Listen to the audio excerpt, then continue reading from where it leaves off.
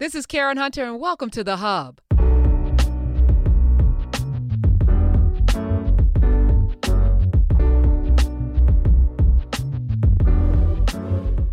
So you're going to brush your teeth twice a day anyway. You might as well use the best toothbrush on the market. And Quip toothbrush is not the best because of how it looks. It looks great, by the way. It's a sexy toothbrush. It's great to travel with. But it's the best toothbrush because it was literally designed by a dentist and product designers. And they put a built-in timer in, 2-minute timer, because that's how long the dentist recommends you're supposed to brush your teeth. And every Quip comes with new brush heads every 3 months, delivered right to your door. Now they kicked it up a notch. They're even adding in floss with a pre-lined, pre-marked string to help you use just the right amount of floss, and toothpaste refills along with the brush head every 3 months, so your routine is always correct. 3 million people are using Quip, including me, and starting at $25, you go to getquip.com/KH right now, and your first refill is free, plus free shipping. Did I mention that? Nope. GetQuip, GetQuip.com/KH, and your first refill is free. But I thought it'd be cool to talk to somebody that is a culinary genius. Let me welcome to the show. She is the kitchen diva herself, a regular on Dr. Oz and the Today Show, Miss Angela Medearis. Welcome to the Karen Hunter Show. Thank you so much. Appreciate you being here. So I wanted to have you in, first of all, because Thanksgiving is about food, and you are one of the best chefs, cooks, chefs. How do you classify that, and what's the difference? Well, they say a chef is someone who has been to culinary school and has a restaurant. But and some people call me a chef because I have done enough catering to qualify, and then also because I have a culinary history background. But and some people call me a cook. I don't care.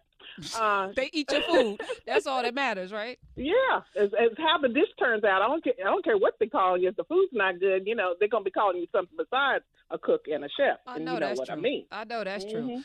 Before we get into how you got into this, before we get into Thanksgiving, by the way, I want the audience to know how you got into cooking, because I was talking with you and you said that you sucked at cooking. You weren't a good cook. I really did. And and now you're world renowned. Like, everybody wants to eat your food. So how do you go from, because there are a lot of folk today messing up people's Thanksgivings, right? A lot of people are really, a lot of people jacking up the Thanksgiving, and people being polite because it's Thanksgiving. But some meals on that table are not so wonderful. You were one of those offenders. I was highly, highly on the list of offenders. They probably had a picture of me in the post office, but what happened to me was I got married at 18. So, you don't know a whole lot anyway. And my mom was a fabulous cook, and she was a stay-at-home mom. And so she didn't have any money for me to come in there and burn stuff up and practice. She wasn't down with that. So, and I didn't have any interest in it anyway, so that she didn't have to worry about me trying to come in the kitchen and do anything.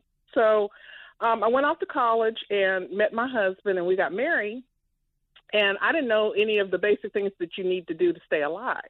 And my husband, he was used to eating well. He was born and raised in Austin. When our first home was right next door to his grandmother, so I knew he loved me because even though the food was terrible at our house, he would always refuse. If she said, "Do you want some dinner?" If he'd stop in to say hello, he'd say, "No, Angela's cooking," and he'd go and try to survive.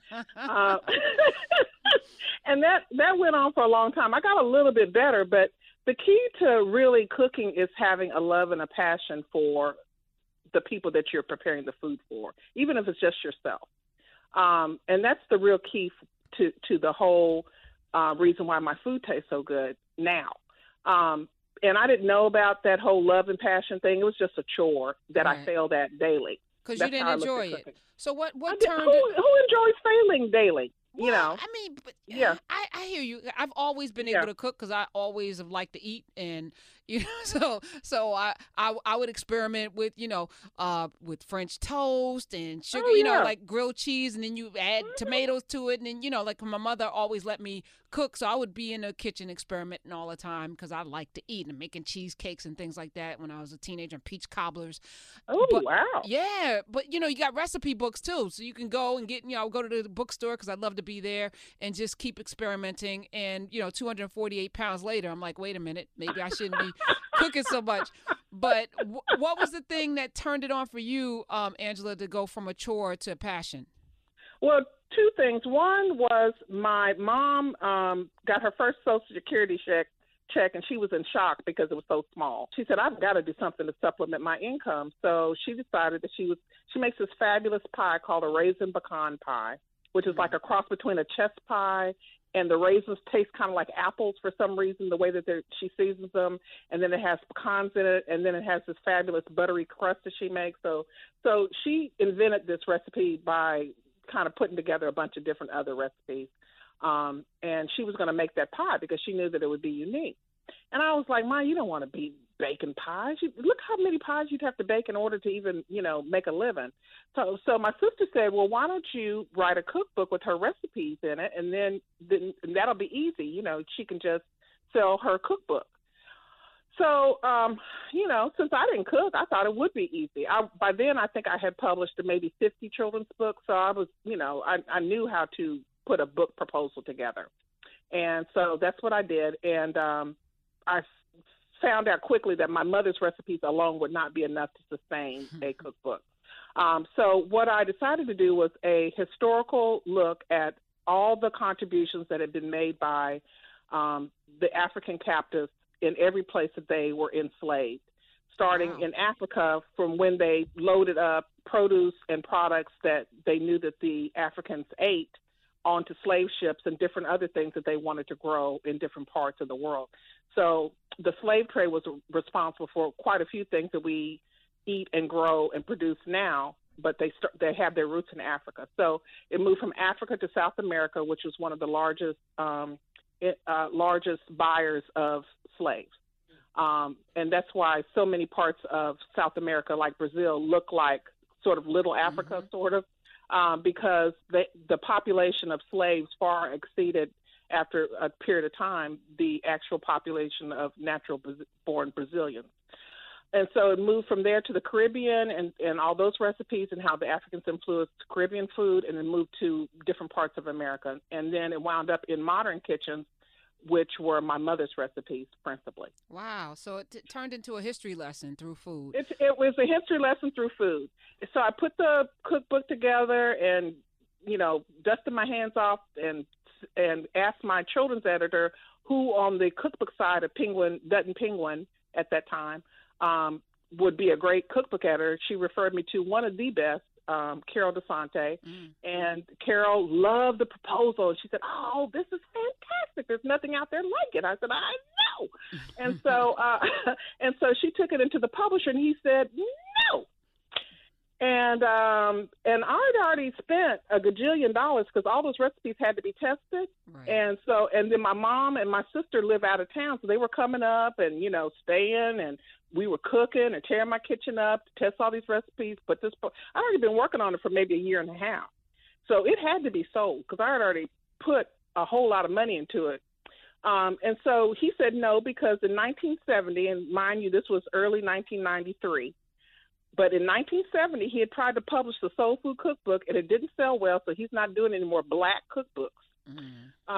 So she, brought back the sad news, and I said, we ain't stopping there, honey. Oh, no, he going to buy this cookbook.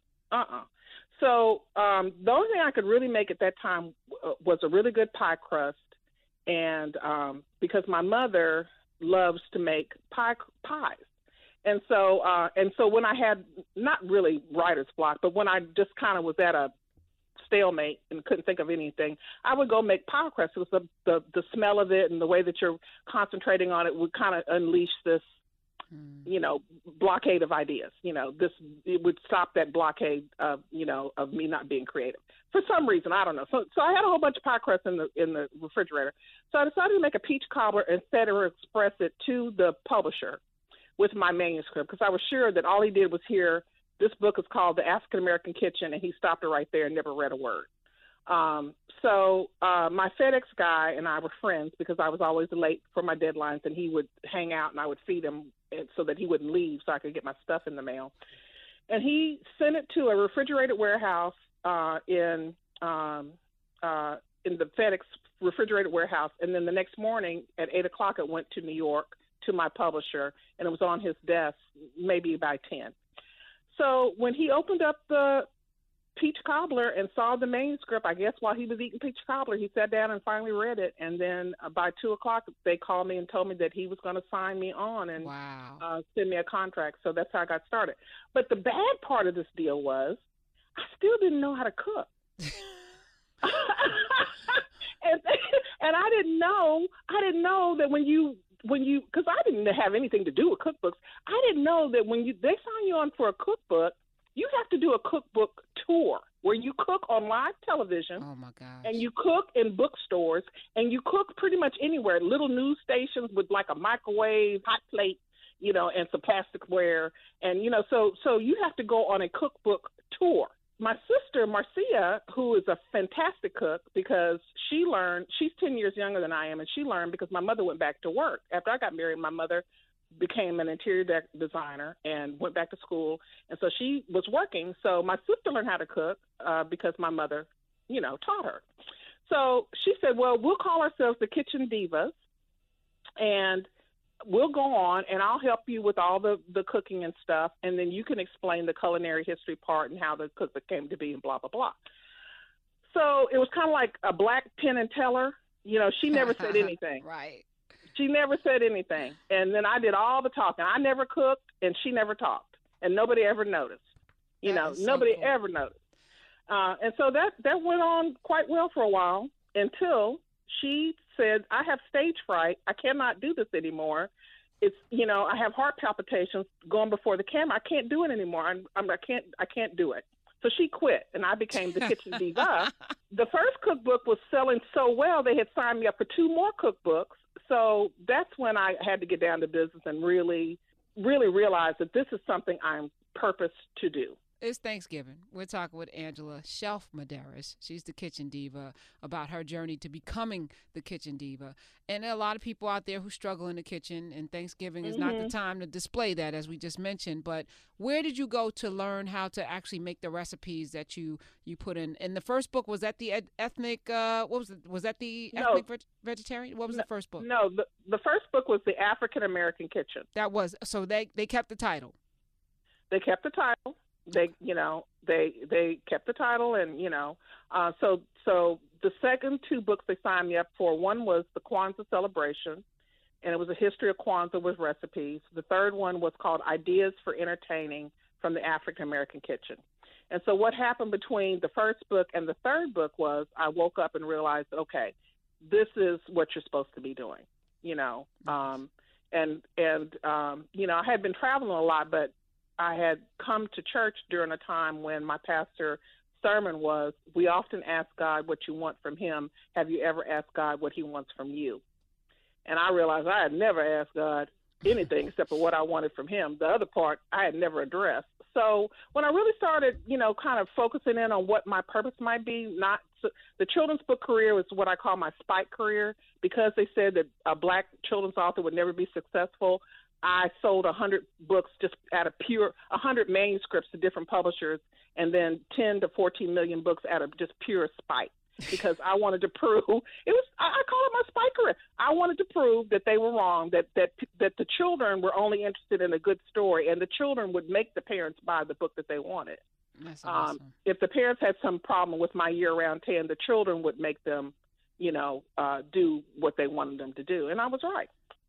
So I finally just realized that this is my purpose, and then it became even more my purpose when my dad, my mom, my husband, and my sister, the other diva, were all diagnosed with diabetes. And so that was scary to me, that I might lose my family because of a diet-related illness. It's not like something you couldn't address or correct. This was something that was specifically tied to your diet. So that's how I, really started taking help from little old ladies, people who I met on the plane, calling people, going to the library, researching. I got down to business on learning how to cook. And I love it now. It's my passion. Well, it has to be. Your children's bookery and I just made up a word. I don't know if that's true. Is fabulous. But these cookbooks, I'm looking at them and I'm saying, man, I wish more of us would, especially you started with the healthy meals. Right. The diabetic cookbook with 150 healthy, delicious recipes. What kinds of things did you modify with these recipes that will help people, even those folk that may be cooking later on tomorrow? We're still going to be eating. What kind of things did you? What kind of recipes did you modify in that particular cookbook? Well, I had to find a way where we could keep the flavor. And that's what people really love about African American cuisine. I don't call it soul food. I think that's a little bit almost insulting in a way, because it's so limiting, and it only addresses the food of the South, basically, and the food of slavery and the food of, these ingenious people who were enslaved but still managed to take scraps and find a way to look around and find things that were similar to what they ate in Africa and make this into something delicious. So that doesn't even encompass soul food as a word or as a term, doesn't even encompass all the genius recipes and things that these Africans and African Americans during that time period created. So I call it African American cuisine. And so I wanted to keep the flavor of our food, but take out the fat, the high salt, the eating too much meat. All Americans eat too much meat. We eat far more protein than we need. But still make it something that you would look forward to, that you would crave, craveable food.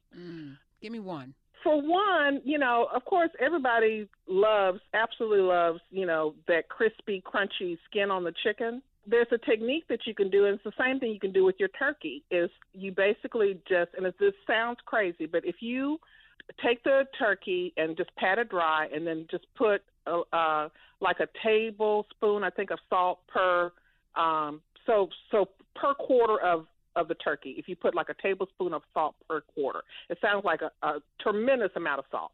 But you heavily salt it on the outside and then rub it underneath in the cavity, and then you let it sit out uncovered in your refrigerator. I have the luxury of having 2 refrigerators, but if you don't, then you can put it in a cooler, in a big ice chest, put it in a cooler with some ice packs, and then let the skin dry out.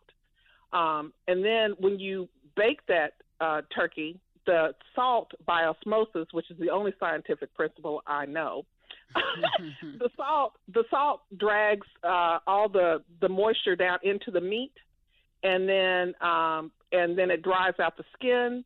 And so when you bake it, that for your Thanksgiving dinner, the skin is all crunchy and crackly and delicious, and the meat is totally flavored, which for most people, they're used to having bland turkey. But this process of just putting that salt on there and letting it, what they call dry brine, makes it really flavorful and delicious. And that's how I do my turkey. People buy too big of a turkey. Hey, this is Karen Hunter. With the holidays just around the corner, now is the perfect time to order holiday cards for family and friends. And this year, create custom holiday cards quickly, easily, and affordably at simplytoimpress.com. Simplytoimpress.com is your holiday photo card headquarters with thousands of unique designs to choose from. All you have to do is upload your family photos, or you can even get them from Instagram, personalize the text, and you're done. It's that easy. Simplytoimpress.com. Print your cards professionally on your choice of premium cardstock in just a few days and then rushes them straight to your door. The New York Times Wirecutter named Simply to Impress their favorite holiday card service. Simply to Impress even offers foil cards and hundreds of great holiday card designs just for your business as well. So place your order today to save 30% and get free shipping. Just enter promo code DEAL at checkout. Save big on holiday photo cards today using promo code DEAL at simplytoimpress.com. That's simplytoimpress.com. They buy a turkey where you have to put on a weightlifting belt in order to lift that sucker out of the oven. If your turkey is too heavy for you to handle by yourself, it is too big. If you're having a bunch of people over, it is better for your sanity to do a bunch of small turkeys. And this is, I have what I call a tada bird. So I'm having 20 people over for Thanksgiving. I have my tada bird. I cook that tada bird maybe might cook that 2 or 3 days ahead of Thanksgiving. It's beautiful. It's brown. It's gorgeous. I spray a little oil on it. I rub a little butter on it. I heat it up a little bit, and then I surround it with beautiful things. And when it's time for dinner, my tada bird comes out, and everybody oohs and ahs, and then that bird goes back in the kitchen. Then I bring out the real stuff, which are just turkey parts. Turkey parts. Brilliant. Yes, turkey parts. Because everybody's ready to eat. So you go ta-da, and I go ta-da, and then you bring the turkey in, and now you have the real meat. I have the real stuff. That is brilliant. Yes, because your uncle, your cousin, and three or four nieces and nephews all gonna want the drumstick. That bird doesn't have that many drumsticks on it. Right. So if you just do a part for every, and by then you should know what people eat. I know my daughter and my son-in-law, they only eat white meat. The rest of the family, they all want dark meat. My mother only wants the wing. Okay, it's not enough to go around for all these people. So I buy parts for everybody. I cook the parts that day. It's easy. You don't have to worry about you're just doing it on a sheet pan. Yeah. And then you don't have to wait for the turkey to be carved and all that kind of stuff. So while everybody's saying what they're thankful for, I bring the slobber out. We say grace. Everybody says what they're thankful for. I plate everything up. I bring the parts out. Do it buffet style. That's the only way to survive during Thanksgiving is buffet style. So I do it buffet style, and no matter how big or little your kitchen is, I've had a kitchen the size. My kitchen now is the size of a postage stamp because when we moved here, I didn't even check to see if it had an oven. I didn't care. I wasn't cooking. I didn't care. So it is tiny, but I still set up a little space on my counter. Everybody walks through, fixes what they want to, goes and finds a place to sit down because my house we built it for retirement, and so we weren't expecting any of this cooking stuff. And nobody cares, and the food is good, and nobody's stressed out, and everybody can eat on time, and that's the way to go. That is amazing. Mm-hmm. So if moving forward, because next year, it may be too late for people today. It's Thanksgiving. Next year, people plan. That's a great tip. Which book do you suggest people get to get ready for Thanksgiving for next year of yours? I'd say Ideas for Entertaining is out of print, but you can still get it on Amazon, and you'll get it for much less than you would have if it was still in print. I would get Ideas for Entertaining, and then I'd also get the new African American Kitchen because there's a revised version of the first book that I did. So the new African American Kitchen from Lake Isle Press is still available, and you can get that on Amazon or anywhere, Barnes & Noble, anywhere you buy books, you can get that one. But for today, I have what I call what to do when the turkey's not done. So I have a few tips for people who have messed up their dinner already, and this is some ways you can salvage it if you're interested in that. Love it. Go ahead. Oh, okay. So if your turkey is not done, so you try to roast that whole ginormous turkey, it's not done. What you need to do is go ahead and cut it apart. Cut the parts off as much as you can. So you can cut off the legs and the wings, and then just leave maybe the breast part. And then you're going to put that on the sheet pan. And if you have a turkey with one of those pop-up timers, that is the worst indication of doneness, because that means that the breast is going to be dry and the legs are going to be overcooked and the breast is going to be dry. So don't go by those pop-up timers in the turkey. Basically, what you need to do is you cover the breast and the wing portion with foil and set it aside. You put if the drumsticks and the thighs aren't done, you put those in the oven.